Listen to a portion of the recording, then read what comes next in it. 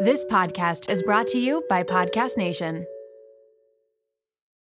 You're a podcast listener, and this is a podcast ad. Reach great listeners like yourself with podcast advertising from Libsyn Ads. Choose from hundreds of top podcasts offering host endorsements, or run a reproduced ad like this one across thousands of shows to reach your target audience with Libsyn Ads. Go to libsynads.com now. That's LIBSYN ads.com.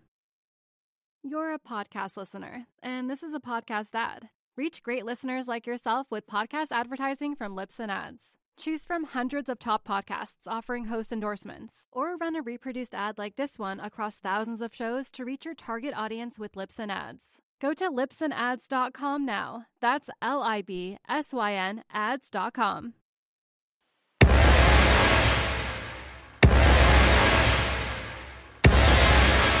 Welcome to I Have to Call My Sister. My name is Stacy. And my name is Kayla. We're here to keep it real, Tell crazy stories, talk about why you shouldn't worry about those pounds on your body, and how it's okay to sometimes feel a little cray. let's go. Hello, everybody. Welcome to I Have to Call My Sister with the two sisters that you listen to every I hate week. how awkward you make the intros. Every time we have a guest, I'm always like doing a character voice or like something. I don't, because I get like so excited and I just never know how to start it. But yes, you know what you're listening to. And today we have a podcast that it's not our regular like, oh, we're gonna do practical jokes on our grandma. Like today we have to talk about something serious and amazing and interesting and mind-blowing. We are doing this the old school way over a telephone call, but we have our girl Marky here today. And she, if you guys check out her Instagram, which we'll show you after, she's like the coolest, prettiest, like She's literally like, she's I'm like, just so jealous. like of her like side of her hair is shaved. And like, it's like, I want to shave my head, but like I know I can't pull it off. Like we Marky. can't. No, we can't do it like Okay. Marky. So Marky is a survivor of sex trafficking. And this is something that like we think is only in the movies. We think it is something that we see like not in our local area. But after we heard Marky's story, we were like, whoa, this is happening literally right next door. So Kayla, why don't you tell them where you heard her? I heard Marky originally on The Bird's Papaya, and I've been following her ever since. And it was one of those things where I was like, I've never felt so affected by a story in my life.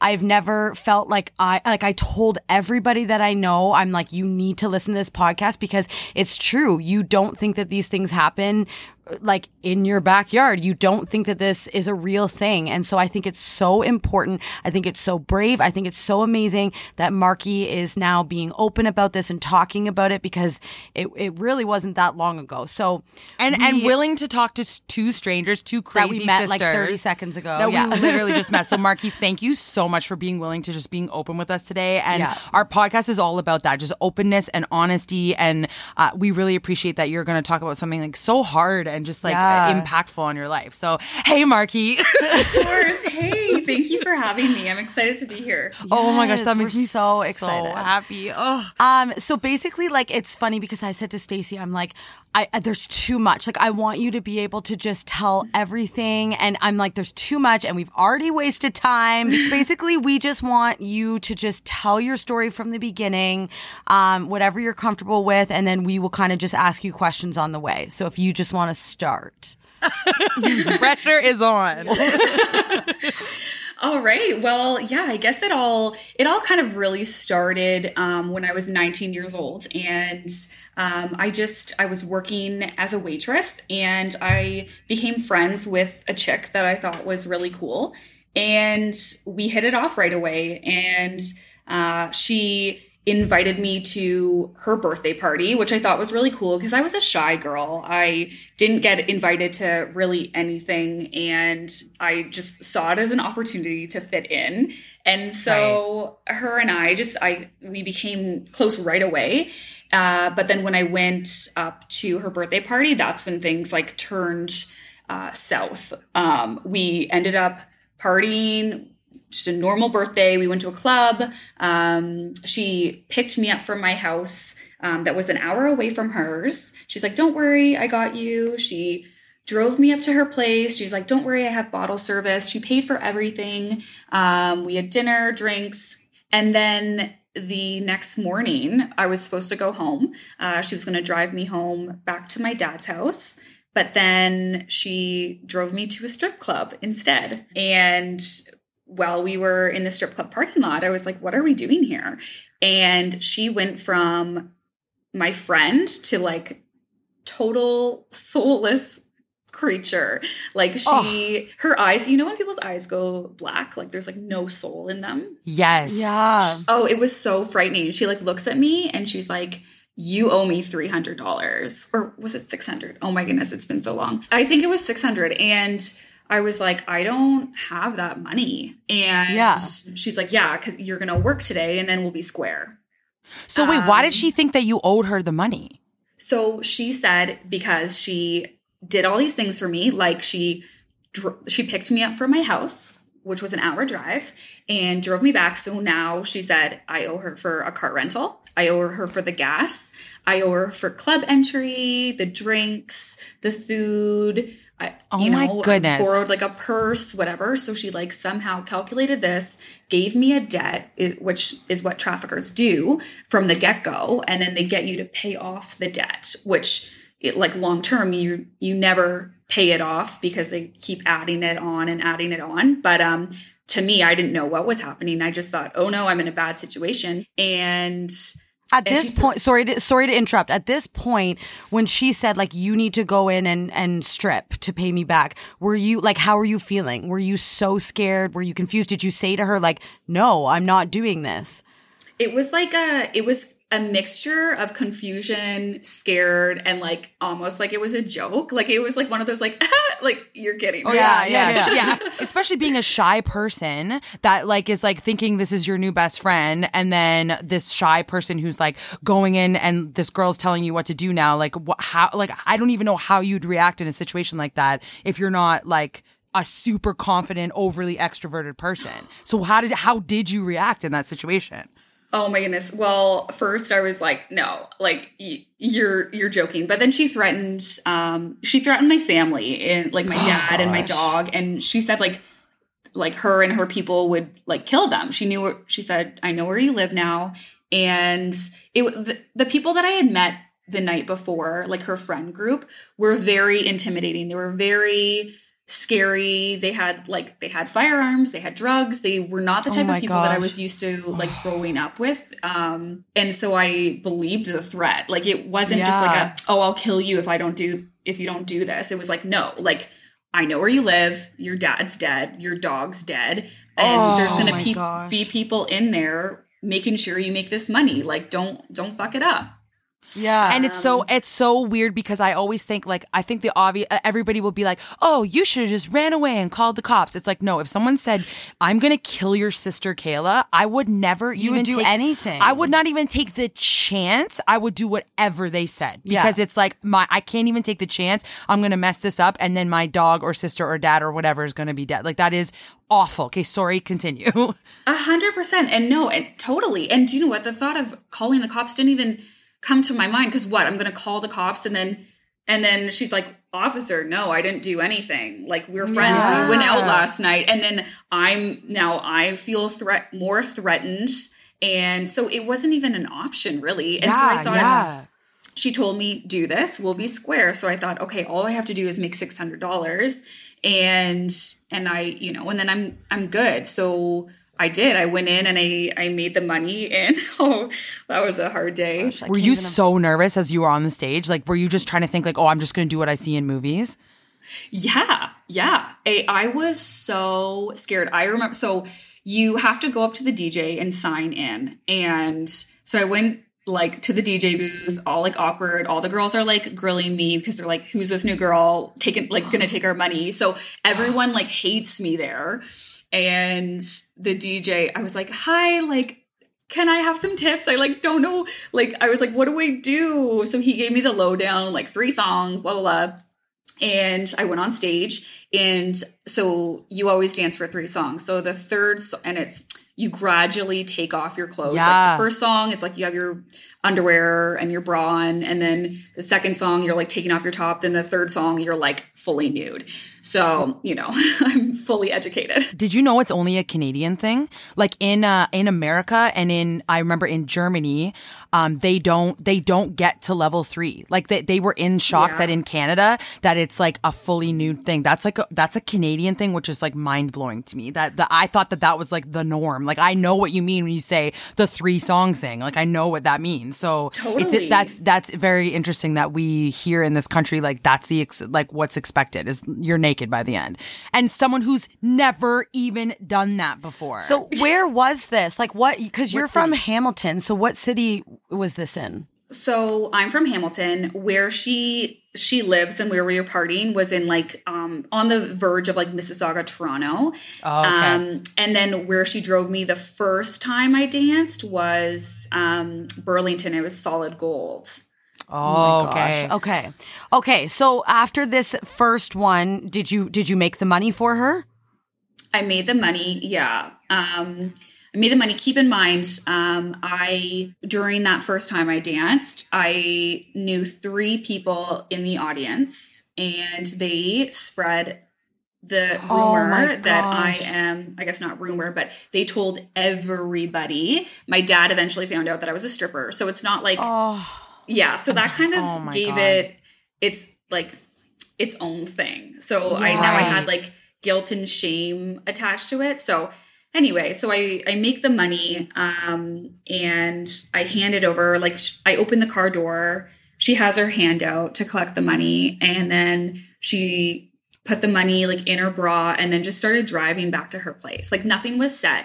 And it's not like, it was just so scary and intimidating. I'm not going to be like, so what are you like, where are we going? Are you going to drive me home? Like, so I just kind of, I went along with it because I was so intimidated. I'm like, I'm just going to do like what she wants and just like figure things out. Oh my gosh. So. Okay. So after that, so you went back to her house and were all those people there or was it just you and her? There was 2 guys there that eventually I found out was her pimp and her drug dealer. Okay. So that's That's a real I remember thing. you saying too, yes, this is a real thing because it's true. Like pimps, you're like, no, they don't exist. Like that's not a real thing. But from your story, it's like, whoa, like that's real life. So can you just explain a bit about like what a pimp exactly is and who yours was? Totally. So, okay. So a pimp is someone who takes advantage of someone else for financial gain, for like sex acts for financial gain. So that is, making someone escort and then they'll take the profit, or make someone strip, take the profit, or, cam work, pornography, anything that's a sex act that someone coerces you to do and receives money from it is a pimp. So you had one? I think she was forced to have one, right? Yeah. Yeah. So I did. So what I didn't know, and I didn't know this for the whole time, was that, so there's a hierarchy of pimps. So this guy that I met that evening was like the top dog. So what happens, so he pimps out, in his case, it was only women, but this does happen. There are male victims as well. But with this pimp, he had a bunch of female victims. And so a bunch of like girlfriends, quote unquote, he'd make them work, give him all their money. But then they kind of like go up in the hierarchy if now those girls find and recruit other girls, because now they're more so managing us to make the money and they're working like half the time. So they still have to work, but it's like they drive you to the club, they pick you up, they make sure you're good. And then once you're all kind of loyal and working with them, then they get you to recruit. So it's this whole hierarchy down, but the more people you recruit and take care of, the less you have to work. So it's better for you. But then, of course, So you want to recruit people so that you can work less. Oh my Right. God. I didn't even think of that. It's like a pyramid scheme in a way. Yeah, But totally. right? It's like a pyramid scheme with zero gain, because that's what I was thinking. I'm thinking, like, would she have been Recruiting you you, like- you at the beginning and then turn to kind of this hardcore mean personality, because that's kind of what her personality was forced to become? Did you see that? Of course. I didn't see it, but I know that was the case. This girl, she had been so far in, like she had been in the game for like, I don't know, 6 years by the time I saw her. So she was just hardened. Like there was no ounce of her that was, you know, who she was born, Yeah. like who her soul is Was not who gone. I saw. Yeah. So I feel bad, and I don't hold anything against her because I was becoming that person. When you saw me 6 months in, I was rude. I didn't even like animals anymore. Like I became a hateful person because that's all I was surrounded with. I was surrounded by, understandably so. Like, Yeah. yeah. And I guess it's Yeah. what the human body probably is like. That's your protective mode, like your body. And it's hilarious that you said the animal thing, because we're animal lovers. And when you said that, like you're an animal lover too. You have a dog, right? Oh, I love animals. I'm a vegetarian because of animals. Right. Yeah. And so the fact that she knows, like, that's when she's like, Yeah, I that's- didn't even love animals yeah. anymore. Like, you know that that's a big deal. It's just not who you are anymore, right? So, oh my goodness. So you then you were in this now. So I also heard that they would sometimes like drug you, and you kind of just took the drugs just to get through your day. So can you just talk a bit about that? Yeah, totally. So in my case, so every pimp is different. In my case, they wanted a clean girl. So they want someone that's working, that is clean, no drugs, because you look the best and you perform the best, you get higher payer clients. But when they did drug me when they wanted to have sex with me. So it was like the pimps kind of go around and like make sure they like fuck all their girls. So it's like you kind of have to every like, I don't know, like week or two, just, I don't know Just what to it like is, but keep them happy. And would they sneak the drugs to you, or they would say, here, take these drugs because I'm going to have sex with you? they'd just be like, take these. And like, they'd just like make me take it. And it was just like, it was like the worst experience because they'd be like, take this, just like stare at me. And then they'd like wait like 30 minutes for it to kick in. I don't even know what I was taking. Oh my like, God. You know, but then it was like, it was so like ruthless. It would be like, obviously like no passion. Like they're forcing you to have sex with them. And then after it's like, go shower and then like leave. Like they're just like, ugh, get away from me.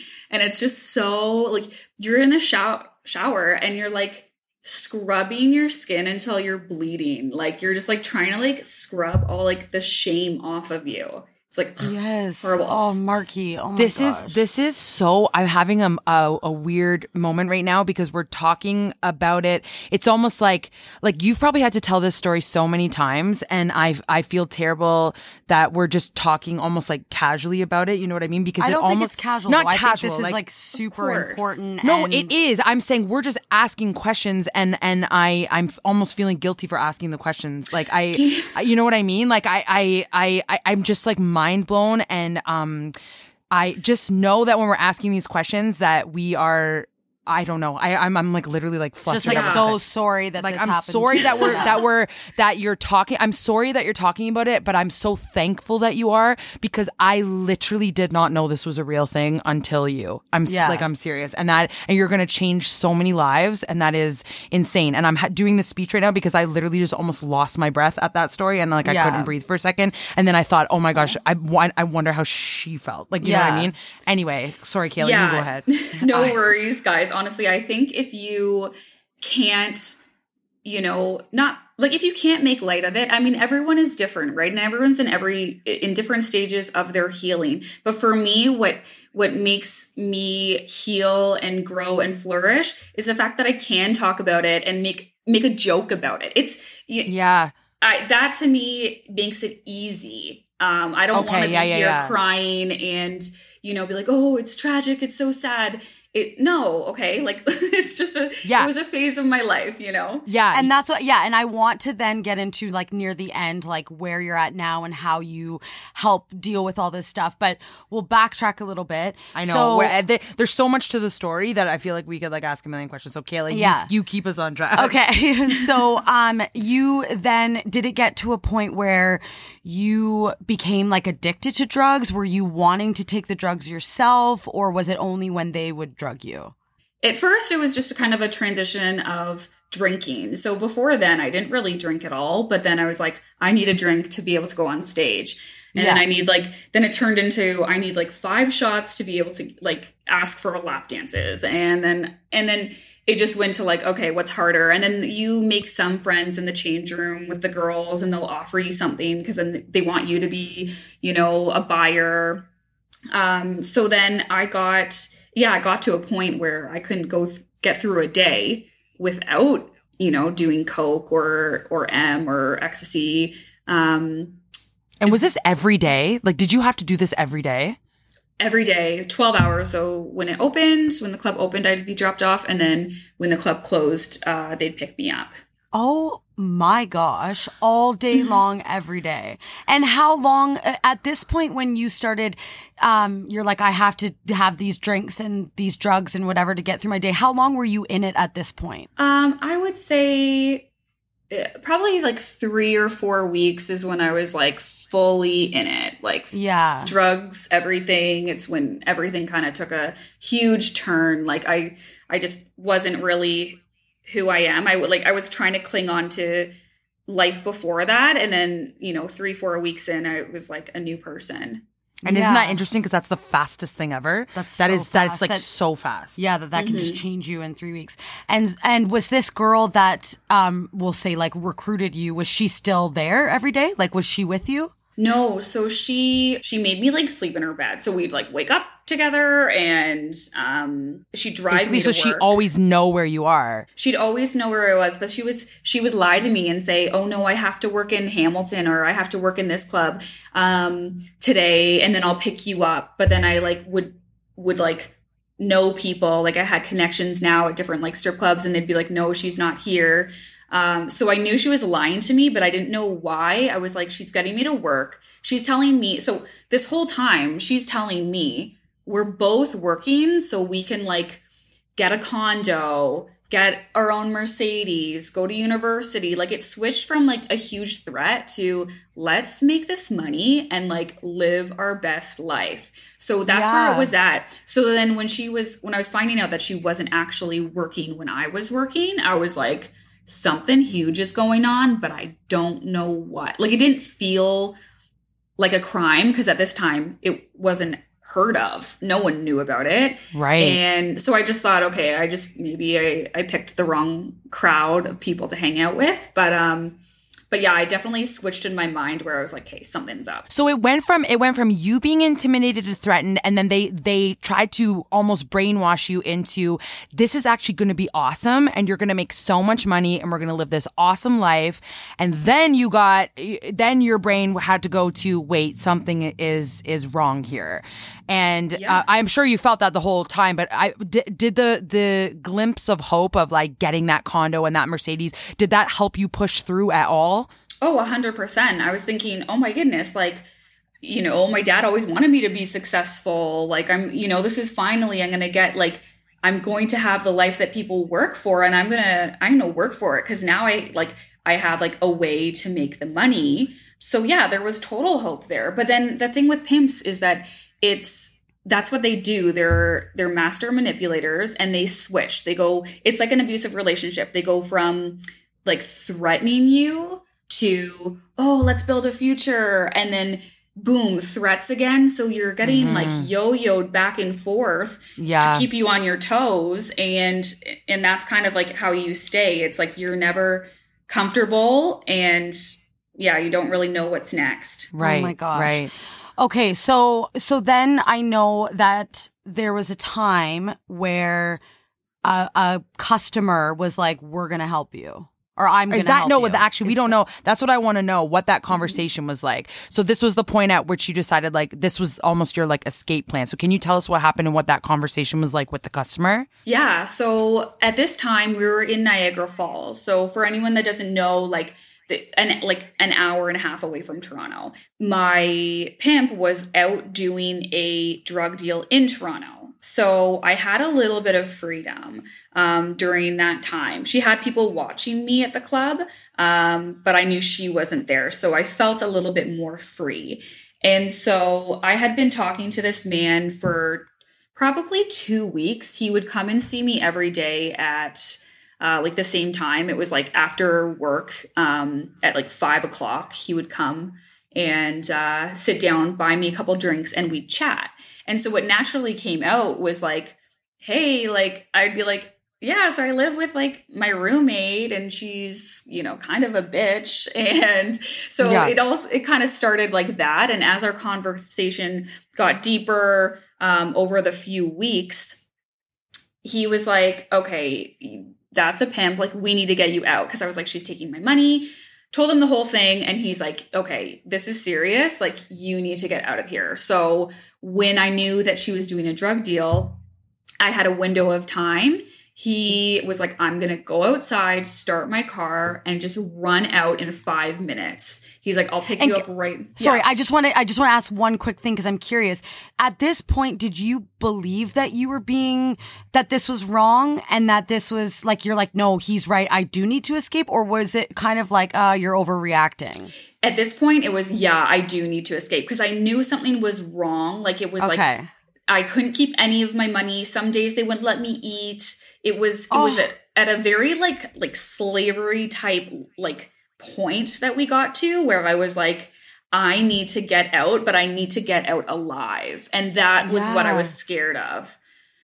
You're a podcast listener, and this is a podcast ad. Reach great listeners like yourself with podcast advertising from Libsyn Ads. Choose from hundreds of top podcasts offering host endorsements, or run a reproduced ad like this one across thousands of shows to reach your target audience with Libsyn Ads. Go to libsynads.com now. That's LIBSYN ads.com.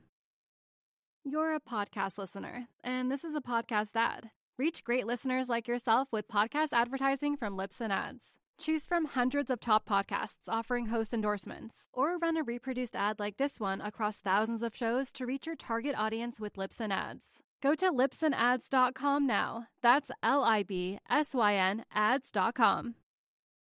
You're a podcast listener, and this is a podcast ad. Reach great listeners like yourself with podcast advertising from Libsyn Ads. Choose from hundreds of top podcasts offering host endorsements, or run a reproduced ad like this one across thousands of shows to reach your target audience with Libsyn Ads. Go to libsynads.com now. That's LIBSYN ads.com. Okay, sorry. So he said, come out in 5 minutes. Yeah, so I just ran to the car because you're not allowed to leave. Like if you start working like for the night, you can't just leave halfway. You have to like work until the end of the night. So, and there's tons of security at the front of the door. So I literally like blew through security and like the lineup of men that were coming on in, and I left, and all I had were my stripper heels and like what I was wearing. And he drove me to a motel, got me in a room, and then the next day he like brought me some clothes and some groceries, and I stayed there for about a month. Just in that room, he would come in and like bring me groceries and stuff. Oh my God. Until And I figured some things out. Yeah. Were you feeling horrified as you had to like run to the car, and like were you just horrified while you were in that hotel, or how were you feeling? Oh yeah. Oh my gosh. It was horrible. I was horrified running to the car. But then when I was in the motel, I was like, okay, all right, this is almost like a fresh start. Even though I still I didn't feel hopeful because I was thinking there's no way I'm going back to, you know, my dad's, because it was like, then I'd have to explain myself. And I was like, not in a place to do that. Like, oh, hey, I've been stripping for this long. And, you know, it was just, it was an icky thing. So I was thinking, okay, I need to make a plan and I'll somehow get out of this. So what I did was the guy bought me a phone. I connected back to my old Facebook account. and started messaging people that I had known and kind of trusted prior and asking them kind of for help, but like very subtly. Like it wasn't like, help me. Like it was just like, hey, like what's going on? Like, what are you up to these days? Like, but then there was only one person who was like a nobody to me. He was like someone that I hooked up with and knew from like the bar scene, but I knew that he had his own place. I knew he was like very open and chill. So I was like, I'm just going to give him a ring. And he's like, yo, like, come, you can live here. Like, for the time being, he's like, I can offer you a room, but that's basically all I can offer you for right now. So I took that chance. And isn't it interesting too, like the people that were getting those Facebook messages, I bet you they had no clue. Like they were just being like, they had no clue. Like I feel like I want to, it's also making me realize that if somebody ever reaches out to me unexpectedly, like maybe like dive a little bit deeper into that, because you never know who's actually needing help in that moment. You know what I mean? Because you probably were just too awkward. Like, you're just too awkward to say it, right? So it would have been just so much easier if somebody just like was like what is actually happening and can I help you? But you were on your own in that situation. Well, yeah, and the thing is that I was receiving, like when I logged back in and everything, and sometimes I'd have a phone, sometimes I wouldn't. They took my phone for the most part, but I would receive messages being like, you're a whore. I heard you're a stripper now. Like my best friend of like 4 years wrote me the nastiest message. I'm never going to be friends with a stripper. Like you lost me. And so I got all these messages and the messages from guys wanting to hook up with me and everything. And no one had my back. Everyone's like, you're off the rails. And so it's like, if you see someone that's struggling or doing some things that like aren't like typical behavior, don't rush to a judgment. There's obviously something that happened, you know, whether they're going through grief or whatever, something is making them get to that point. And most people are too quick to judge what they're doing, not why they're doing it. So exactly. And then you have no one to turn to, because even those people have turned their back in the wrong way. And especially the mental state that you're in, it's like, what the heck am I supposed to do? So you call this basically stranger. He lets you come in. And then how did that go? How did it go from there, living with this person you hardly kind of even knew? So for like the first couple weeks, it was great. Like we started dating like naturally. We're living together, spending a lot of time together. And it felt like I was like, oh my gosh, like I found such a great guy, and we lived together already. And it was really great. And then after 2 weeks, he says, you know, you can't live here mortgage free. So he's like, I know the owner of the Hamilton Strip. He's like, we'll get you working just so you can pay some of the bills. He's like, you already know how to do it and you have my support. And he put it in a way that was so much different. Like it did feel like I was being forced to, because there wasn't really an option, but it felt like he put it in a way that it was so like loving and like, yeah, let's like work towards our dreams. It was the same tactics that the other pimp used, only disguised as a boyfriend. So although he wasn't like a lifetime pimp, that's not what he was like did for a living. He did pimp me out. And I heard this on the other podcast, and I am so curious about this. Do you think he had prior experience and he had done this already? Or do you think he heard what happened and in his sick mind was like, oh, that's a great idea / horrible idea. But do you think that he was influenced by hearing what happened to you, or do you think he had experience? Oh, totally influenced. So it was a mix of him already being such a manipulator. Like he's just like one of those greasy businessmen that, you know, take advantage of people and clients and everything. So, he was double my age.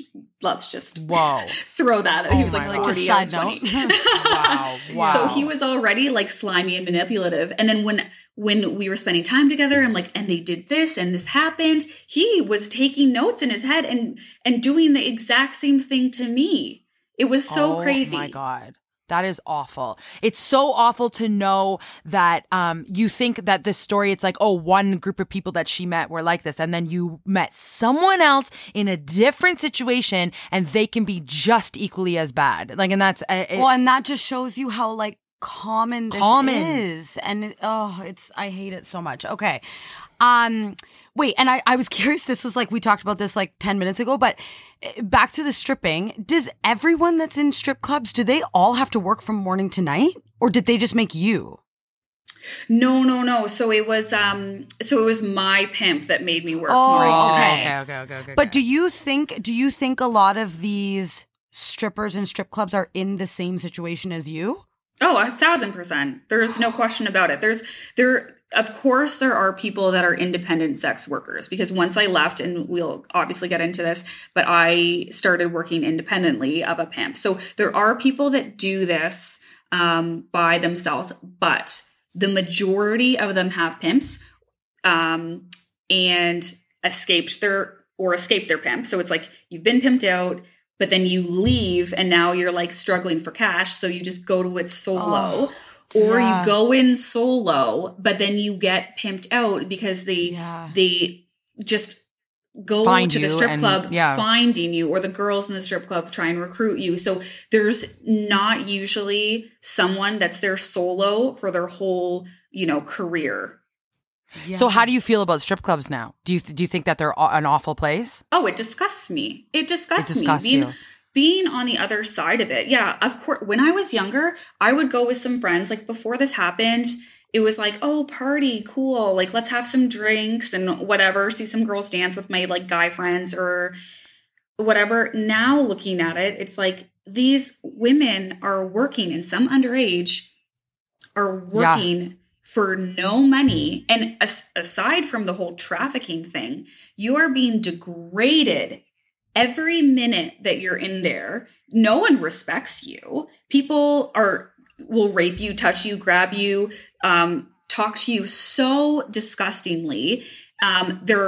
Most of them are married. So the things that you're learning and the input that you're getting in your brain is just so negative that there's no way that you could grow as a person. The people that are like, oh, I'm doing this to afford university, or it's just like, I'm just doing this for fun. It will scar you. Yeah. And it's really hard to get out of it. See, this is something that I have literally never known. I've learned, like, this is something that I think is... we're guilty of it. We're guilty of it. We went to strip clubs for like a fun night, and I'm hands down will never do that again. I will never ever do that again. And I want this to be like such a huge message from this this episode, because that is something that I just learned now, literally right now, and I didn't know that was a thing. So wow, thank you for informing us of that for sure. So so you're now with this guy, and he's saying you need to go do this work. So what did you do from there? So I did. I fighting and screaming. He like drove me to the club. We sat down with the manager. And the manager already knew, like he could sense that I didn't want to work. Like I was like, hey, like I'll be a shooter girl. But then my boyfriend, pimp man, was like, no, you're going to dance because that's what's going to make us the most money. And so I would work. He would come in, collect the money like a couple times a night. But then what happened was, after a few months of this, the manager actually called the cops. Oh. And he was the one to be like, there is trafficking going on. And he talked to an undercover agent, and they called me in for questioning. Well, first they called me until they came to the club, asked me to go to the office, asked me a couple questions. And I was like, why are you asking me questions? I'm like, this is nothing. Like, I don't know what you're talking about, kind of thing. Like nothing's going on here. But they're like, can you come in tomorrow for some questioning? And I did. And that's kind of where it ended with him a little bit.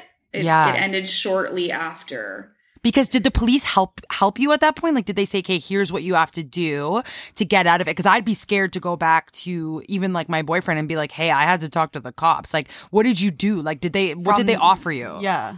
Well, so when I talked to the cops, they were trying to get like, are you working for this guy? And I'm like, no, he's my boyfriend. And I wouldn't answer any questions about that. Like, I was trying to protect this guy with everything.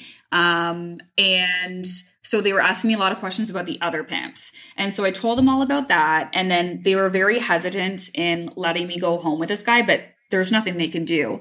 But what they did do was right after my interview was finished, a social worker came into the like interrogation type room and was like asking me questions about, do I need to go to a sexual health clinic? Do I need counseling? Kind of those things, setting me up with some resources. And so I was like, yeah, I could go to the sexual health clinic. And so they set me up like 2 weeks later, to meet with a worker. So I went back to the dude. 2 weeks later, the social worker picks me up. And then from there, we hit it off, the social worker and I. And then I went to a safe house right from our afternoon. And the social worker, is she the person that you said she was previously used to be in your position? Is that person? Yeah. She was like in the sex trade for over 20 years. So she was a tough chick. You found you could relate. You could relate to her, and like you didn't think that she was a crazy person because she literally went through what you went through. Oh, it was awesome. If it was anybody else picking me up, I wouldn't have even gone in. Like if it was this like lady not knowing anything or been through anything, because I was rude. Like I got in the car and I was just like, I don't want to fucking be here. Like, and she's like, good, because I don't want to be here either. Like she just like threw it right back at me. That's awesome. And so she drove me to the clinic, and then she took me out to the Pickle Barrel for lunch. And yes. And was talking to me, and she was so straight up. She's like, listen, she's like, it's all fun and games now, but you're going to be addicted to crack in 1 year on the streets. You're going to look ugly. And she's like, you're not going to make as much money as you're making now. And then she told me the spiral. She's like, you're going to get beat up every day. And I was like, okay, I don't want that. And she's like, we have a safe house. And I was like, right. Okay, I'll take that option. Yeah. Wow. And is that the first time in like all that time that you had spent doing this that you really got like a reality check, I guess, right? Like she's the first one that really made you realize how awful it was, what was happening. Yeah, I was like, oh, maybe this isn't all it's cracked up to be. And you know what? It's not like at that moment, like, because definitely at that moment, it's not like, my world got better and I stopped. I did not stop for years after that. But it was a moment where I was like, I got to leave this guy and make, some, like I was making baby steps forward. She was helping me make those steps. Right. So you went to this safe house and you were feeling good. You're like, okay, this is my first baby step. And what was it like at the safe house? Yeah, like so there was other people that went through the same thing. But yeah, tell us about the safe house and what happened there. So the safe house didn't have funding for a long time. Like per girl, you could only get like 3 days out of it. So I wasn't there long, but it wasn't a good experience. The only good thing that came out of it was this particular social worker, the one that picked me up and brought me to lunch. She was the only good thing that came out of that. It was a very bad space, but whatever. Not going to go over that because we could definitely dive into some horrifying details. But oh my gosh. Yeah, it was bad. I met a girl there who I clicked with instantly. And we hit it off. She had been pimped out. Her trafficker was just sent to jail for 10 years. And she was like, I need a place to live. And so we got together, and then we're like, well, now that we're pimp free, why don't we just escort, get some sugar daddies and keep all the money now and empower ourselves.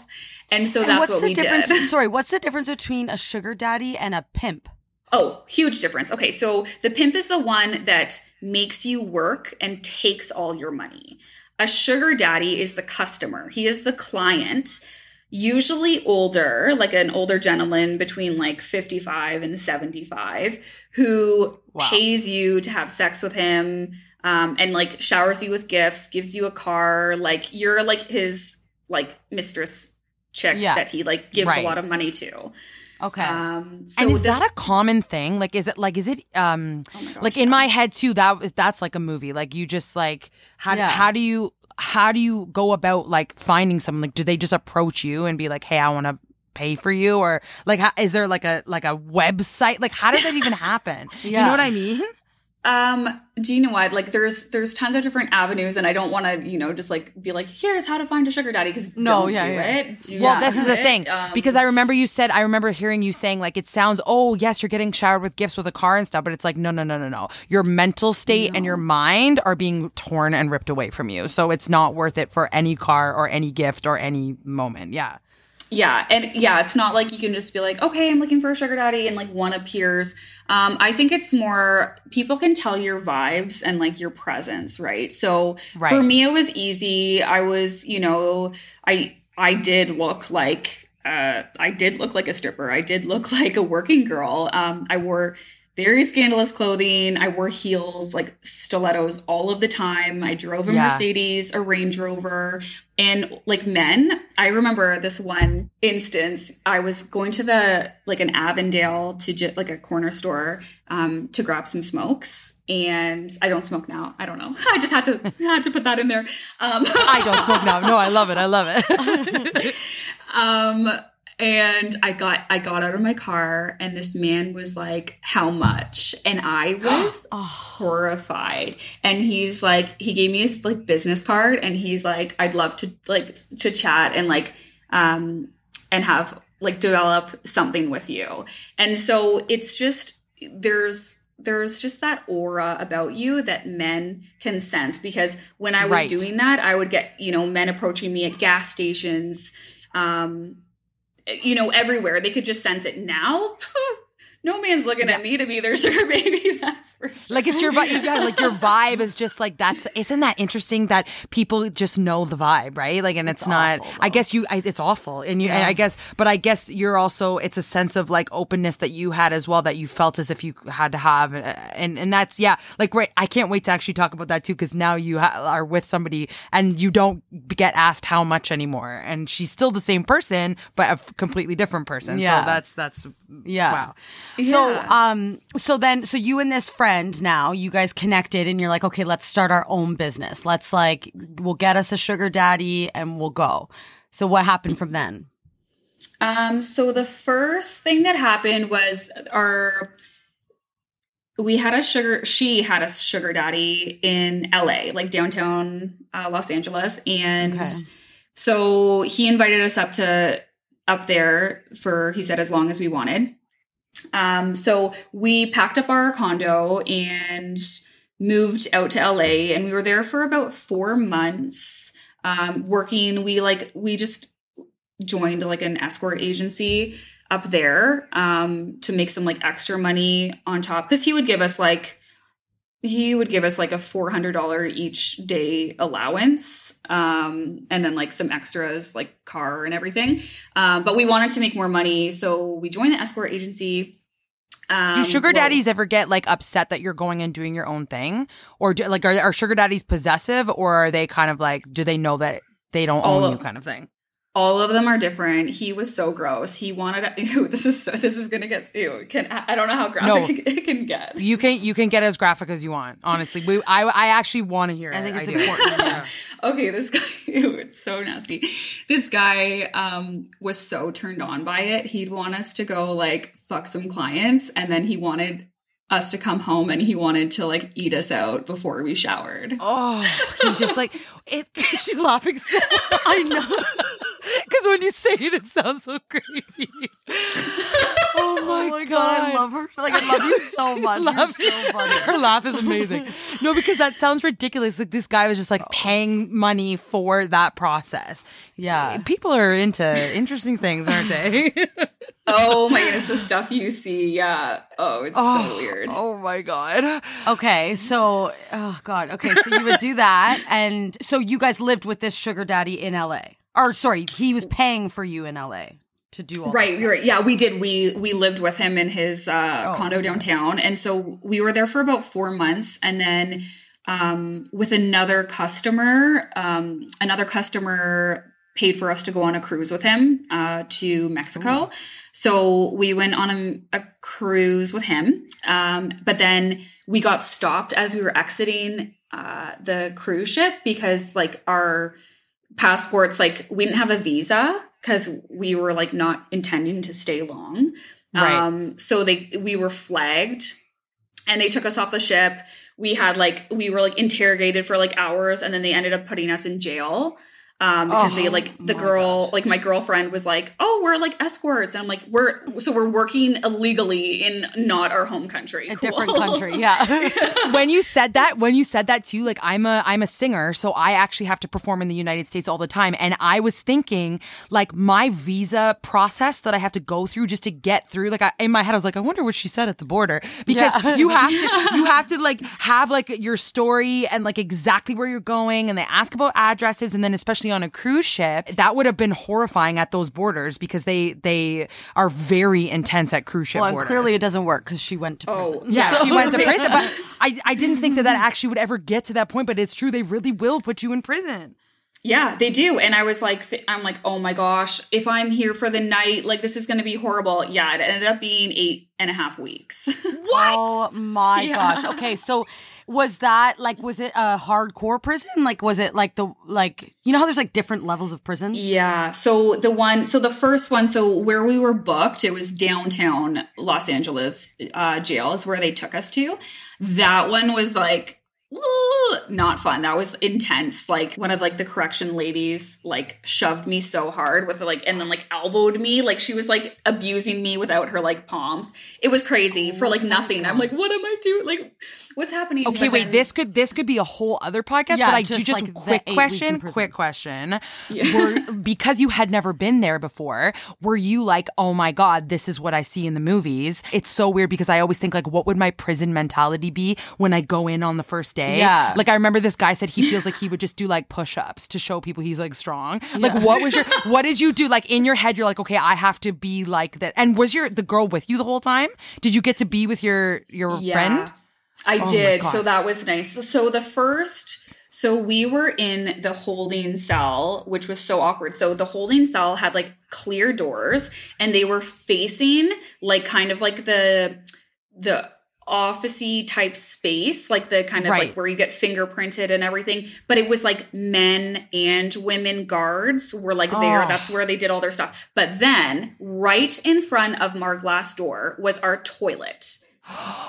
And and I had to pee so bad. And I'm like, I cannot go, like use a washroom right. And they're like all hot guards. Like, I'm like, this is so degrading. Oh no. And then I've like cried off my makeup. And I'm like, and this is a point where I'm not comfortable being seen without makeup. Like I'm young, so I was like, everyone can see me. So I'm so ugly and I have to pee. And it was so awkward. And I was just trying to like get through that night. I was so hungry. We didn't get fed for like 20 hours. Oh, it was so bad. So I didn't even know because I wasn't thinking, they don't tell you you're going to be in here for 8.5 weeks. It's like, they don't give you answers. Like, I'm like, I don't know why I'm here. Like people would ask me, I'm like, I have no idea why I am here. They just handcuffed us and like put us in. So when they took us to the other facility, which was why can't I think of it? Like lower security. Yeah. Anyway. So I know what you mean though. I know what you mean. Yeah. Yeah. So it was lenient for a jail, but it was still very, by the book. My goal was to not like piss anyone off. Right. That was me. I'm like, I'm going to be friendly, but I'm not going to go out of my way to make relationships because I don't, those things go wrong, as you can see. So I was like, I'm going to stay to myself. But then, of course, you make friendships. And we were the only Canadian white people, so people looked up to us. It was a weird dynamic. I was like, my gosh. we're like the ones that people, because they thought it was so cool that we were Canadian, and they're like, oh, like white girls. It was so funny. Yeah. Like I'm like, oh, okay, but yeah, I made some cool friends from all over. You're a podcast listener, and this is a podcast ad. Reach great listeners like yourself with podcast advertising from Lips and Ads. Choose from hundreds of top podcasts offering host endorsements, or run a reproduced ad like this one across thousands of shows to reach your target audience with Lips and Ads. Go to lipsandads.com now. That's LIBSYN ads.com. You're a podcast listener, and this is a podcast ad. Reach great listeners like yourself with podcast advertising from Lips and Ads. Choose from hundreds of top podcasts offering host endorsements, or run a reproduced ad like this one across thousands of shows to reach your target audience with Lips and Ads. Go to lipsandads.com now. That's LIBSYN ads.com.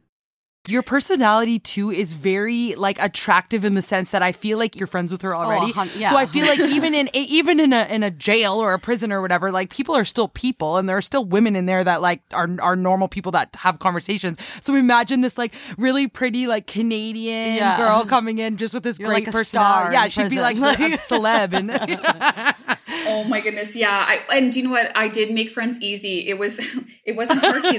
The first night I got my period, and it's not like they have like a place where you can just grab like tampons. like a tampon. Yeah. So it went like all through my pants, and it's not like you get a change of clothes. So people helped me out like ASAP with that, and that's kind of like how we got mingling. I was horrified. I'm like, okay, that was the this is icebreaker. so Wait, so they don't give you like tampons in prison? They, Or they do, but no tampons. It's like these thick pads that are I'm okay. not joking you, they're probably 2 inches thick. They don't absorb It's like a diaper. anything, but Yeah. you learn how to make things like, I learned how to like roll a pad and maneuver it and then make the string. I learned how to do that. I learned how to make a nail file Whoa. out of pebbles. A what? A nail file. Oh, a a nail nail file. file out of pebbles. Oh my god. Yeah, I learned how to do my makeup with a magazine and coffee grinds. So you get you get savvy Like while if you're you could in there. see our face right now, Yeah, if like you our could- mouths are just like couldn't be wider. Hanging open. I know the beginning of this call was a video call, and then our internet didn't work, and maybe it's good because our facial We're reactions just are like what? like we look crazy right now because my jaw's actually kind of hurting because We're it's just been like hanging. staring at each Yeah. other and like reacting. Oh my gosh. Okay. Did you at all know at this point like when you were maybe getting out, or it was still unknown? Oh, it was unknown until like 3 days before we were my gosh. let out. Because the whole time they're like, you have to wait till your court date. You have to wait till your court date and to see a judge. And I was like, okay. But then we were never given a court date. So it was just kind of like week by week when like an officer came in to like give people like news. We would just wait, and then finally our names were called the one day, and we're like, what? And it was just so crazy because now we have no money, like zero money. We have no credit cards. We have nothing. And so when we got out, they're like, okay, we're deporting you back to Canada. So you're going to be deported back to Vancouver airport. And we're like, can you send us to Toronto, please? So they ended up actually doing that for us. Oh, really? Yeah, because I'm like, That's so convenient. I know. I'm like, thank you for accommodating. Yeah. But so they took us, and we're like, we have to make a plan. Like, we're going to be at the airport, like full of acne and really bad roots and with nowhere to go. So it was really bad. I had my hair dyed black, and then my roots were coming in like really light brown. Oh, it was so bad. So, The funniest part is that that's what you were thinking of, but I guess that's the important, because in your head were you like, I'm going to go back to what we were doing before, so I have to look good? Is that what you were thinking? yeah, I didn't even want to be seen on the airplane looking like that, girl. Oh, it was so bad. It was like, my looks were like my number one priority back then. So like when I was thinking about like being in jail, I'm like, I just want to be cute. And then when I'm like not in jail, I'm like, I just want to be cute. She's got her to the magazines coffee and the grinds coffee and magazines. Oh my goodness, I cried when I finally saw myself in a real mirror on the airplane, and I bawled my eyes out because they don't feed, you don't get vegetables. So, and I didn't drink water for the whole 2.5 months because it was like gross, like tap water from like right beside the toilets, and it was so gross. So anyway, so my skin was like so bad. It was broken out. It was disgusting. It was all bumps. It was like the worst I've ever seen like on anybody. And so anyway, that my looks aside, we were like, okay, we need to like contact one of our old sugar daddies. Yeah. So we contacted one. He met us at the airport. He got us a hotel, took us out to the keg. And then he gave us like each like $1,000 to go to the spa, like get a wax, get all that stuff, get our hair done. And then he gave us $5,000 to get like first and last for a condo. Wow. And like set ourselves up, gave us a car. And so, yeah, so for the first like couple of weeks, we were just setting ourselves up. We moved to Windsor, which is about 2 hours away from Toronto, 2 or 3 hours away. So we're like new city, new strip clubs, gonna be new us.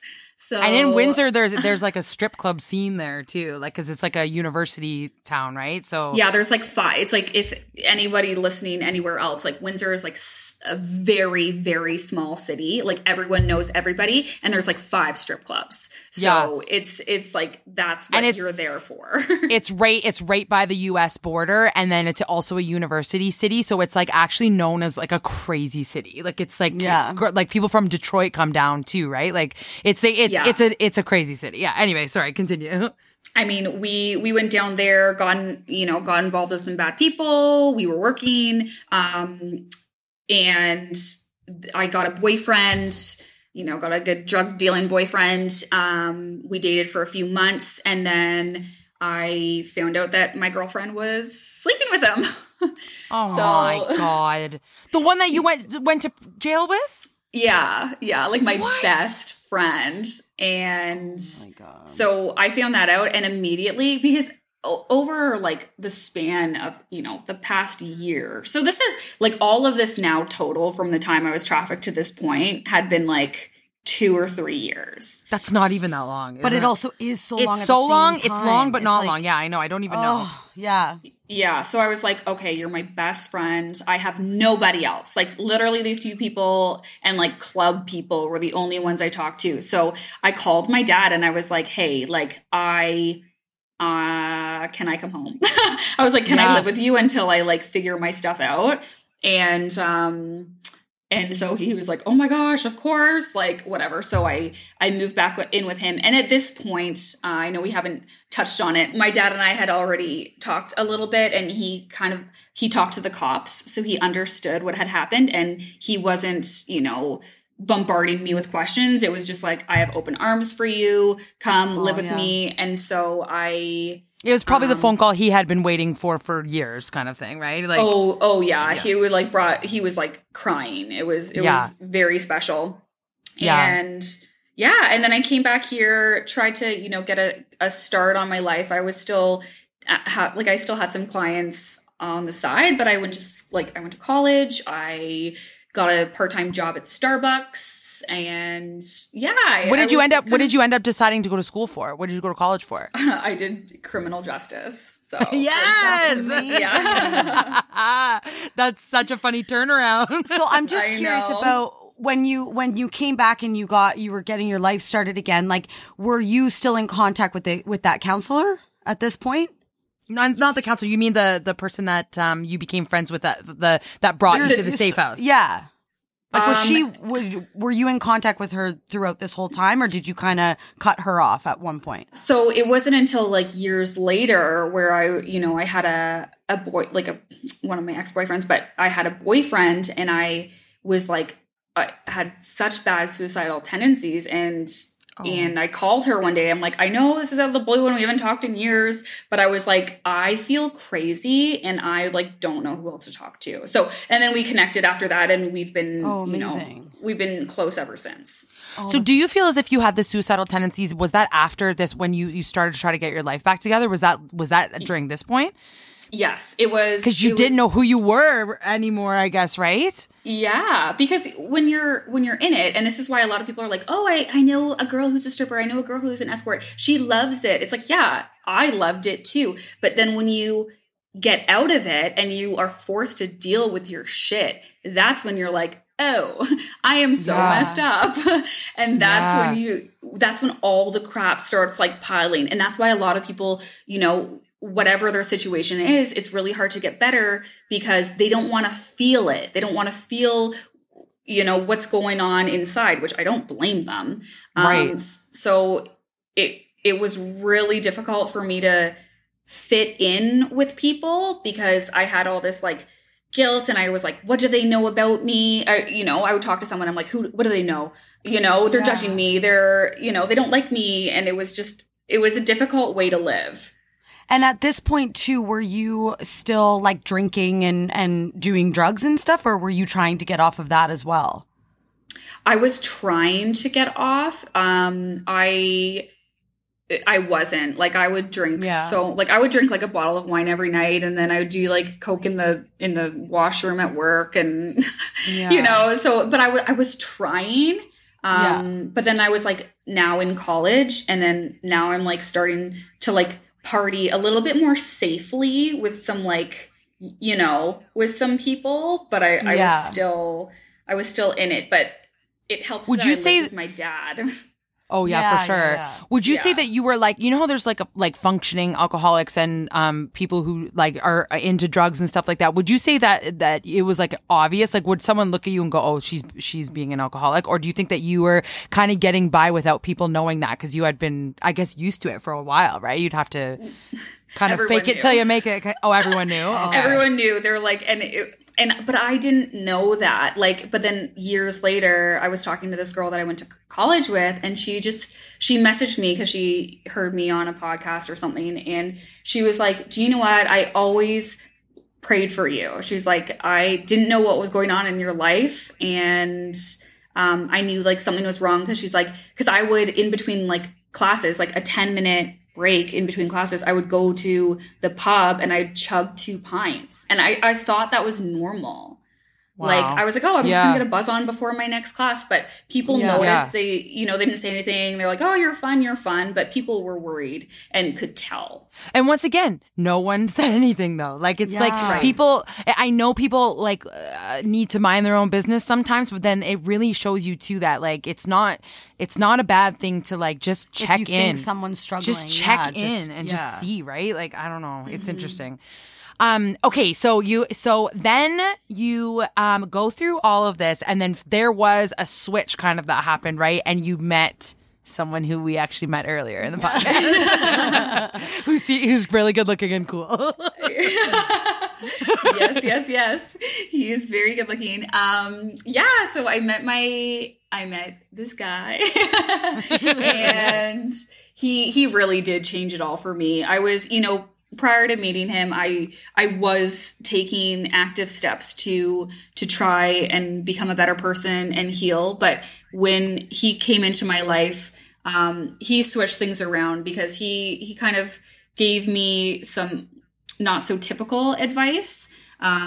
You know, because most people, it's like, okay, go to counseling or, you know, meditate. And you're just like, I don't know how to do these things. And he was like, okay, like you need to forgive like people in your life. And it was a huge shock to me, and it didn't feel comfortable. And I was like, okay, you are belittling what I've been through to say that that's like what I should do.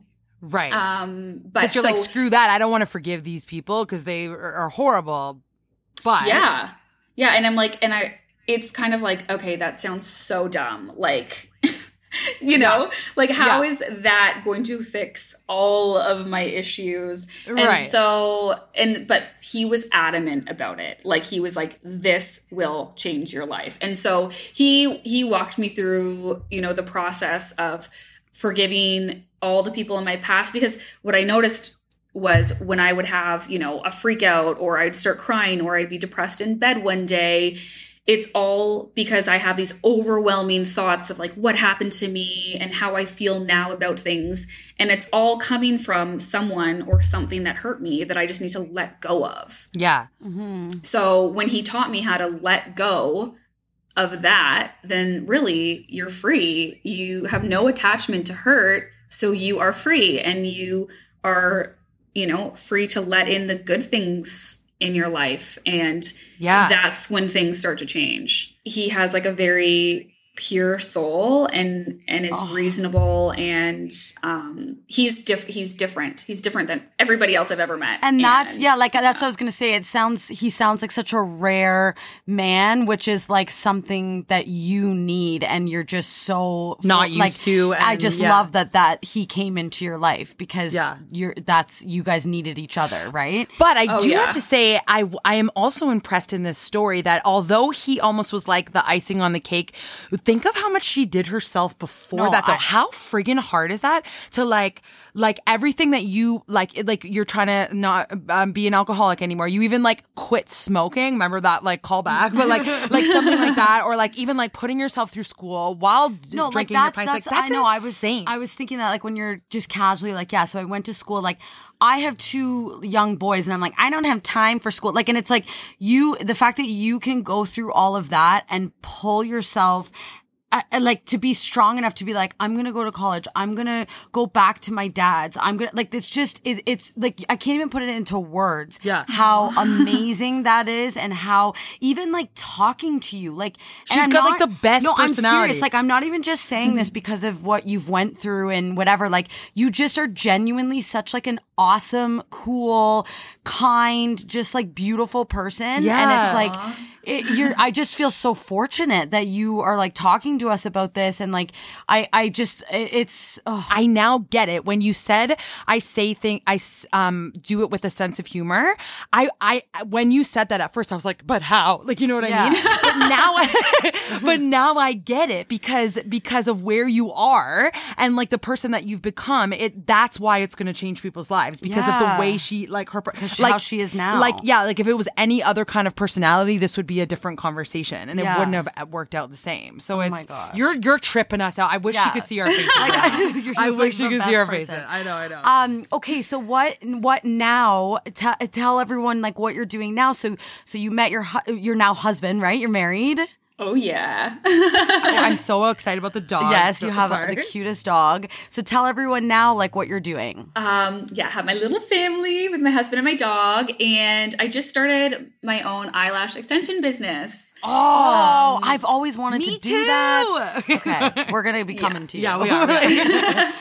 Nice. So, during COVID, I kind of was like, I can, I like made a room in my house for it specifically, started that. And it's getting going right now. So I'm kind of putting my heart and soul into that. So that's taking up a lot of time. And, I'm into running and working out. And that's kind of just, what my life is looking like right now. So if anybody wants to get go to your business and get beautiful eyelashes, which we really need, Kayla. I really want to get them. Where can they? Do you have like a specific place that they can go to book an appointment? Go to my Instagram, which is marky.etier. And we love your Instagram too because you always post like things in your story, and like I love it as well because you can see your personality and your sense of humor. You're so like captivating and honest. Yeah.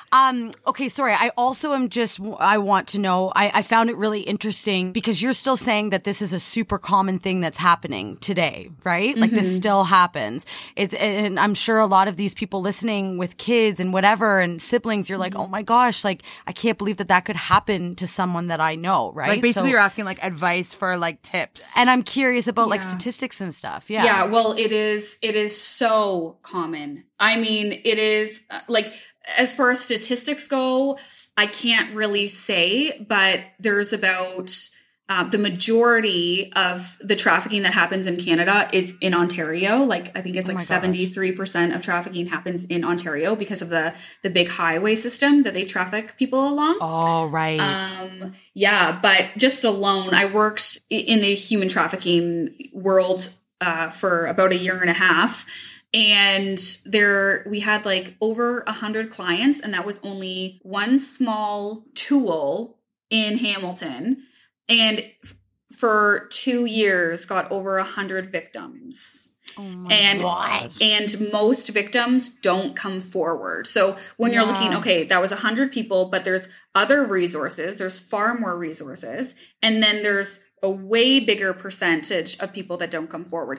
It's thousands of people. And so a lot of people, when they hear about it, they're like, I'm petrified. What do I do? And my biggest tip would just be to communicate with your kids, because it is way harder to get them, like once they're talking to a pimp, because the majority of pimps are the boyfriend pimp. So they don't think they're being trafficked. So it's very hard to get them away from their trafficker. They're attached, they're connected, they feel like they're in love.